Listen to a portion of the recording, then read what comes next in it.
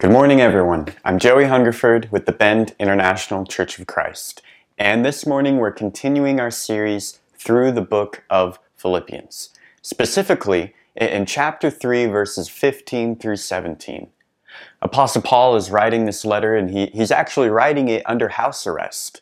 And while under house arrest, he's able to set an example of maturity, an example of looking not only to his own interests, but also the interests of others. And so getting into our lesson today and looking at these verses, Paul lays out what it means to have maturity in your Christian walk. He also shares with us how to share that with other people. How can we be mature as disciples, and how can we share that maturity with other disciples? You know, I do want to start off with a word of prayer and obviously speak to our current situation. We're having this YouTube lesson because we're meeting as house churches in Bend, Oregon. Hundreds, thousands around the world are meeting as house churches and meeting virtually right now because of the COVID-19 outbreak. I certainly want to pray, even here in Oregon, some disciples have tested positive for COVID-19. It's certainly spreading, it's certainly serious. We want to do our part as a church to look to the interests of others, to really live out this book of Philippians. That means we're going to do our part in social distancing. And even though we're social distancing, it doesn't mean we're going to cease doing church. No, we're going to keep on communing with one another, we're going to keep on contributing, and we're going to keep on encouraging one another daily. Well, let's start off with a word of prayer. Father God, I thank you for this morning. Lord, I thank you for this technology that can connect us as odd as it is to preach to a camera rather than an audience. Lord, I know that this is where people are at. I know that as people are scattered right now, we have to innovate. We have to find new ways to connect with one another, new ways to preach your gospel, God. I pray we can do that this morning, but Father, I also pray for healing. I pray for the Portland church. I pray for the Seattle church, churches who are at the epicenter of this crisis. I pray for the church in Milan, Italy, God, our brothers and sisters in the faith who are dealing with this crisis, who are much closer to it than we are. God, I thank you for just the health of our congregation. I pray that we can continue to do our part. And Lord, that you can reveal to us what our part is in all of this. Not just on Sunday morning, that it's our part to sit and tune into the Zoom call, but throughout the week, God, what is our part? What can we do? I pray that you can reveal this to us. In Jesus' name, amen. Let's read in Philippians chapter 3 and get a running start in verse 12. Paul writes, "Not that I've already obtained all this or have already arrived at my goal, but I press on to take hold of that for which Christ Jesus took hold of me. Brothers and sisters, I do not consider myself yet to have taken hold of it. But one thing I do, forgetting what is behind and straining towards what is ahead, I press on towards the goal to win the prize for which God has called me heavenward in Christ Jesus." Now verse 15 through 17. Our focus. All of us then who are mature should take such a view of things. And if on some point you think differently, that too God will make clear to you. Only let us live up to what we have already attained. Join together in following my example, brothers and sisters, and just as you have us as a model, keep your eyes on those who live as we do. Paul, even in prison under house arrest, was able to set an example in Christian maturity and in discipleship to his fellow captors, to his household. You're probably watching this on YouTube. Maybe you're sitting on the couch at home in your own little house church right now. You can look to the person to your left, person to your right, and ask yourself, am I setting an example for them in maturity and discipleship? For the next few weeks at least, we have to meet separately as households. That's a lot of extra responsibility. You may have just become a shepherd. You may have just become a deacon in your own little house church. You have the opportunity to live out Philippians by looking to the interests of those in your household. So in verse 15, Paul uses the word maturity. And he's actually already used this word multiple times in chapter 3, except it's translated as perfected. And so there's a slight difference there with that wording that our English doesn't quite do justice to. Paul says, hey, I've not yet reached perfection. I'm not yet with Jesus. I don't have this spiritual perfection. I'm not sinless yet. And then he says, hey, I'm not perfect, therefore let those of us who are perfect, no, let those of us who are mature. So what does mature mean? Well, those of us who are spiritually not babies. Those of us who have a greater discernment. Those of us who are more spiritually grown. Those of us who have more experience. This Christian level of maturity. But it bears the mark because remember, Paul just said, hey, I consider I have not yet attained it. I'm still running the race. I haven't arrived anywhere yet. He's not so arrogant to say, hey, I've got it all figured out. And as Christians, for us to be mature is to take on that same attitude, to say, hey, I don't have it all figured out yet. I'm still growing. I still have more to learn. And you got to be careful because myself as a Christian, I've said this many times. So, oh yeah, I'm still growing. Oh yeah, I still got a lot to learn. But in my heart, I'm not actually actively trying to grow. And I'm not actually actively trying to learn. I just say this phrase with a false sense of humility of, oh yes, I still need to grow. Oh yes, I still need to be discipled. You see, we can say that phrase, but still be very lukewarm. So we need to live that out. We need to live out that maturity by admitting, hey, we still need to grow. We aren't mature yet. The mature Christian will say, I am not mature yet. Again, this is a maturity that actively is seeking to grow and realizes you have not yet arrived. And there's a mindset with this maturity. In verse 15, it says, all of us then who are mature should take such a view of things. Such a view of things, other translations, the same mind of things. Have the same mindset about this. And in direct context, we've seen that before back in chapter 2 of Philippians, having the same mindset of Christ Jesus. A humble mindset. But it was more than just an attitude because Jesus took on this mindset. He humbled himself even to death. Death on a cross. Jesus had a mindset that changed his actions. He endured the worst suffering imaginable.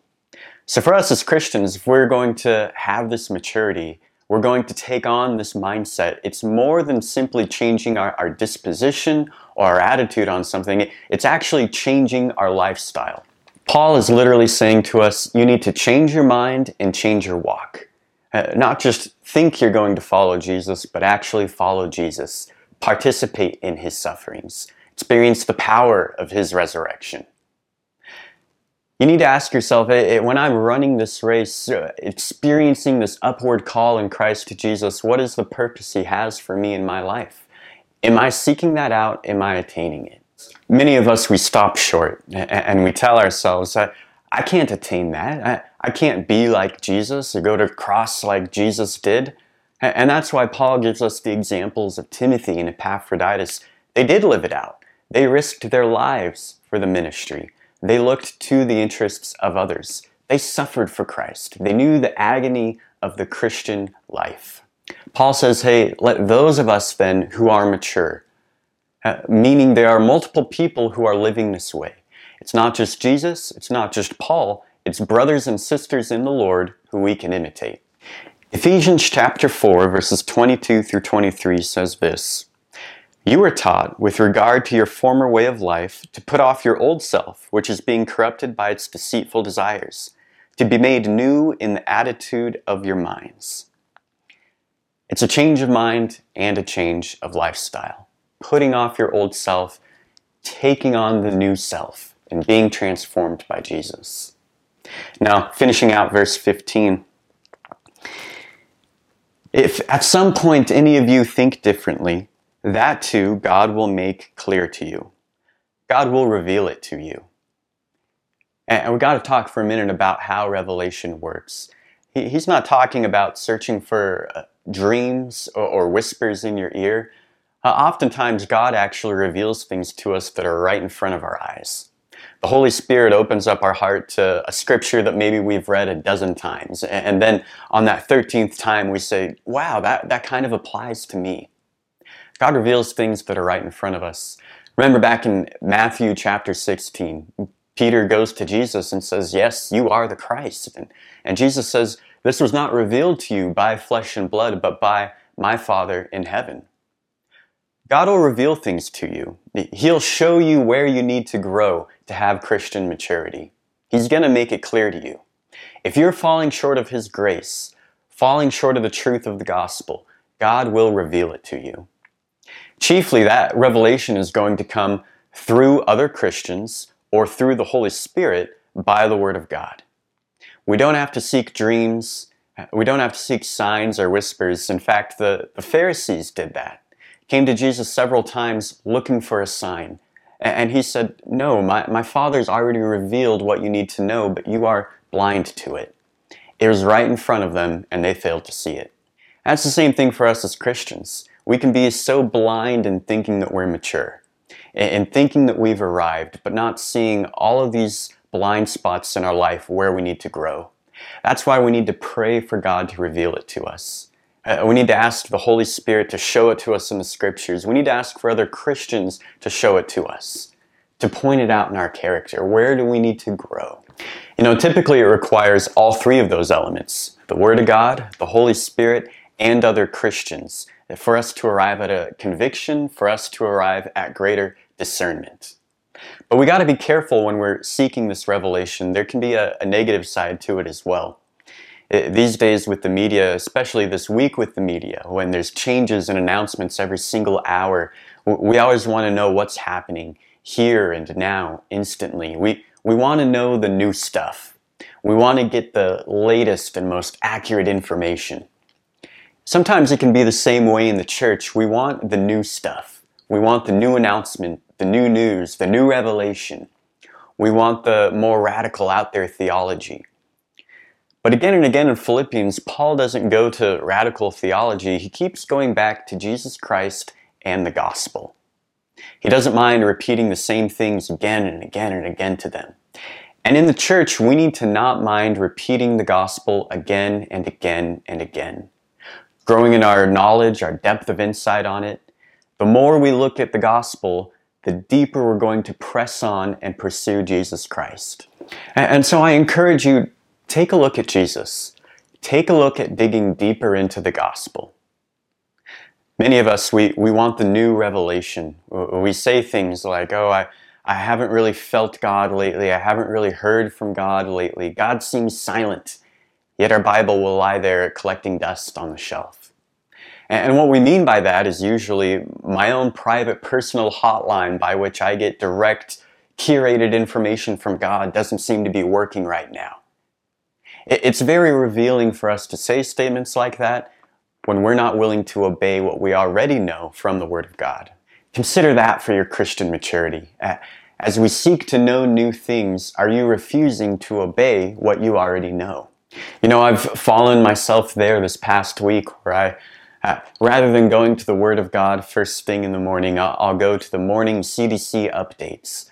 And I go to all these other alarmist articles, and I want to know all of the new information. But what tends to happen when I go to the media first, before the Word of God, is I'm being conformed to, shaped by the media, rather than the Word of God. I'm not centering on the gospel, and I'm not centering on Jesus. I'm not pressing on with a focus into the Word. I'm getting distracted and even anxious by what the media is representing to me. I encourage you, if you are falling out of sync with your quiet times, if you haven't been in the Word lately because of distractions, God will reveal that to you. And He'll also show you how you can get back in that habit, how you can draw closer to Him. As confident as Paul is that God will reveal this to you, he was also very confident back in chapter 1, verse 6, that the work Jesus began in you, He will complete. God's still working on you. In fact, God takes a lot of serious initiative for our growth and our understanding. As He helps us along in that walk, He wants us to take responsibility in holding to what we've already attained, but also pressing on to what we have not yet attained. Verse 16, let's read. Only let us live up to what we've already attained. Quite a simple verse, but track it so far, what Paul is saying to the Philippians. At first he's saying, hey, Jesus began a good work in you. Then they attained some of this maturity. They reached the noob level, but they had not yet arrived at perfection. So Paul says, hey, press on. Be focused. Keep running that race. He says, God's going to reveal what you still need, the knowledge that you still need to attain. Hold on to that. When you arrive at that, hold on to that maturity, and then seek even more maturity, and do this in the strength and the wisdom that God reveals and the power of His Holy Spirit. See, it's quite a path, all of these levels of the Christian life, seeking out maturity. But it starts with Jesus' power and ends with Jesus' power. Right here, verse 16, holding to what we've already attained. There's a lot of responsibility there. It means holding true to it. Again, not just in our mindset, but in our new path, in our new life. Holding to what we've already attained, living up to what we already attained. It's more than just a change of mind. It's more than just an attitude. It's committing and aligning our lives around the convictions that we've developed. It's following it through. It's ordering our lives around what we've arrived at. I encourage you with that. If you're intimidated by everything you still need to know to have Christian maturity, Paul says, hey, no, just hold to what you've already attained. The little that you do know, are you committing to that? If you do have a conviction about what God wants you to do, are you obeying that? If everything hasn't yet been revealed to you, I believe right now God's revealed to you what you need to know in order to obey Him right here and right now. Are we committing and obeying to what God has already revealed to us? The maturity we've already achieved, the convictions we've already put on our heart, are we ordering our lives around those? Again, that's why Paul doesn't go into deep theology, but he keeps repeating the gospel and Jesus again and again and again.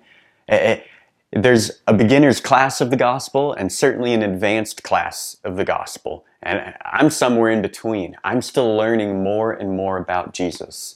The more you look at the gospel, the deeper you will understand Jesus.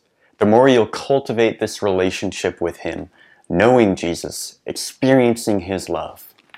It will keep offering deeper wisdom and deeper revelation the more you look at it, the more you fix your eyes on Jesus. The gospel, it gives us the power to live faithfully, to walk obediently. It's the means by which we're transformed into the likeness of Christ. So what we've already attained, even the small things, even the most basic concepts that we get from the gospel, we need to commit to them, guys.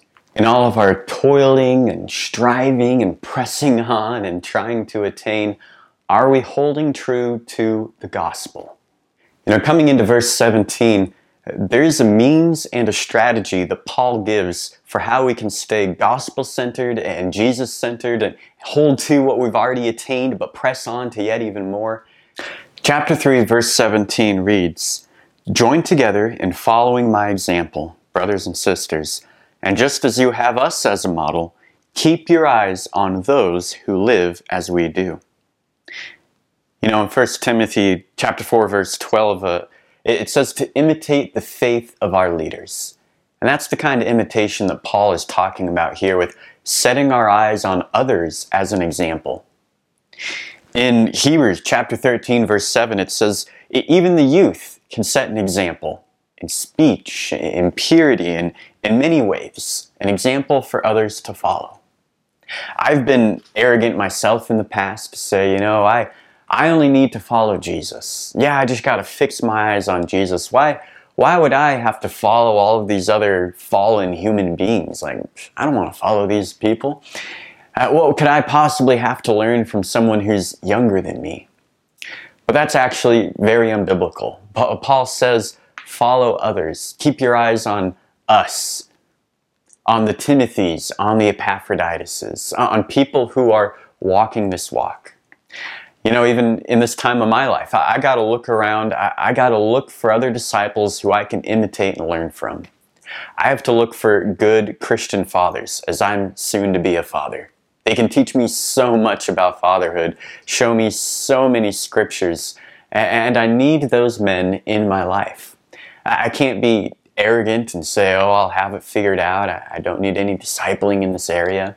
You see, Paul asks us to follow the example of other human beings to the extent that they are following Christ. If Paul wasn't following Christ, then we shouldn't follow Paul. I am very grateful that God gives us the dignity of being able to reflect Him, being able to pursue Him, being able to lead others to Him. Engaging in discipleship, it gives one a lot of dignity that, hey, someone can imitate me as I am imitating Christ. He's given us a tremendous responsibility to do that. And that's what discipleship is. It's the imitation of Christ in another.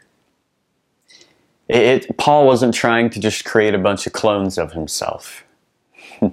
No, he wanted them to hold to what they had already attained, to fix our eyes on Christians who are walking the walk. You know, I really want all of us to ask ourselves, how do you feel about following the example of another Christian to the extent that they are following Christ? How do you feel about that? If you're watching this from home right now on the couch, really look to that person on your left, to the roommate on your right. Have you taken the responsibility of pursuing discipleship from them? Have you taken the responsibility of discipling them if they're pursuing it from you? We have this responsibility to one another, even as Christians, to keep on evangelizing each other, keep on sharing the word with each other, keep on calling each other back to the gospel, to imitate us as we imitate Christ. It's a mark of true maturity in Christians when they're actively pursuing discipleship and actively making disciples. That means a mature Christian, they're going to look to the habits, the temperaments, the customs, and the fruit of other mature disciples. And then after studying them, imitating them, they're going to take on those customs, habits, temperaments, and the fruit of those disciples as well. So if you're lacking in an area of your Christian walk, look for a disciple who's great at that. Look for a disciple who's running the race and they're a bit ahead of you in that area of their Christian walk. You know, early on, believe it or not, I'm not an extrovert. I'm actually an introvert. And I had a personality that wasn't too social when I first became a disciple. It intimidated me a lot, just the thought of sharing my faith with another person. But after being around disciples and imitating them, after seeking out discipleship in that form, saying, hey, Madison, can you please come out and share your faith more with me on campus? I got more and more used to it. As I imitated the walk of disciplers in my life who are good at evangelism, I myself got a little bit better at evangelism. We need to find others to imitate in the areas where God has revealed we still need growth. You need to identify those mature followers in Christ and get as close to them as they let you. They may get annoyed sometimes. They may say, hey, buddy, that's too close. And they don't have to be perfect. You don't have to wait around for a perfect Christian or for your favorite speaker to seek discipling from. You don't have to find a perfect Christian to follow. You just have to find a mature Christian who's following Jesus. Imitate where they're doing that well. You know, this week the internet's been flooded with so many resources, podcasts, live streams. Everyone's becoming televangelists, and these are really great resources. They can help us out a lot. But that virtual community is never going to replace the need to have living examples in the flesh. Somebody you know and can have a personal relationship with in your discipleship. You can't just have a YouTube pastor and a podcast can't disciple you. You need a living, breathing example to imitate. Even with all of the great resources on the internet that you could go to increase in your Christian maturity, you need to seek out a living, breathing example. Your responsibility to seek discipleship and disciple making. These days, it's easier than ever with that technology. It only takes 5 seconds to send a text, to cultivate that discipling relationship. You know, I want to read a verse and ending it out. Hebrews chapter 3, verse 13. It says, encourage one another daily, as long as it is still called today, so that none of you may be hardened by sin's deceitfulness. It might be inconvenient to seek out that relationship, seek out that discipling, but it's worth the effort. Paul says it's essential to hold to what we've attained and to press on to even more. It's his first practical strategy for how we do that, this discipleship. It's worth the effort, even though it might inconvenience our schedule. Even though during this time of social distancing, we might have to download a new app in order to connect. We might have to make more phone calls during this time than we're used to making in our routine lives. You know, one byproduct that we should have from those discipling relationships is encouraging one another daily, so that nobody is hardened by sin's deceitfulness.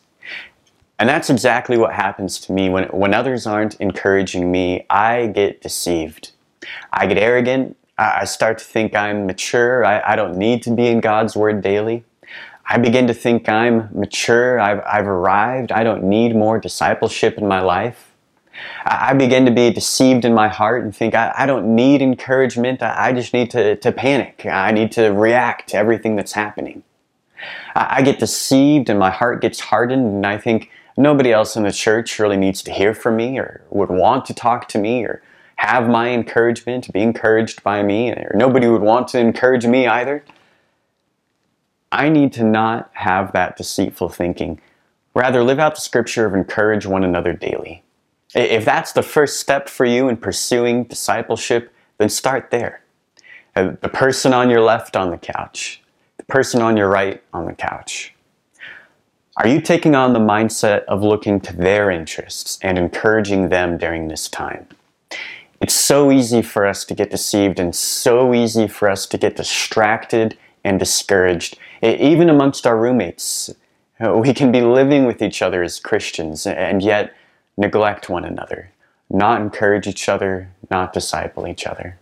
You know, I think these days about how scattered the church is from house to house, and I believe it's a great time for Christians to innovate. How can we live out our discipleship even when we're social distancing? My old discipler, Kelly Boyd, I think about it a lot these days. He always used to challenge us by saying, get up off the Christian couch. Yet now we're actively choosing to stay on the Christian couch in order to save lives. So I need to innovate to say, how can I seek discipling? Or how can I encourage others from that Christian couch? Maybe it's sending a Marco Polo. Maybe it's making a prayer call. Maybe it's just encouraging the roommates that are on that couch with me. Hey, would you take a selfie with me? Hey, could I give you an encouragement cards and write down some just words of affirmation, what I appreciate about you? See, that's on the most basic level, how we can hold to what we've already obtained and pursue even more in Christian maturity. It's a discipleship that's essential for us hearing the same things again and again and again. That gospel of grace, truth, and power. So guys, I leave that with you. I encourage you to hold to it. Hold to it and look to the examples of those who are holding even closer to it. We want to imitate their lifestyle. We want to engage in discipleship, even in our current circumstance. I love you guys. God bless.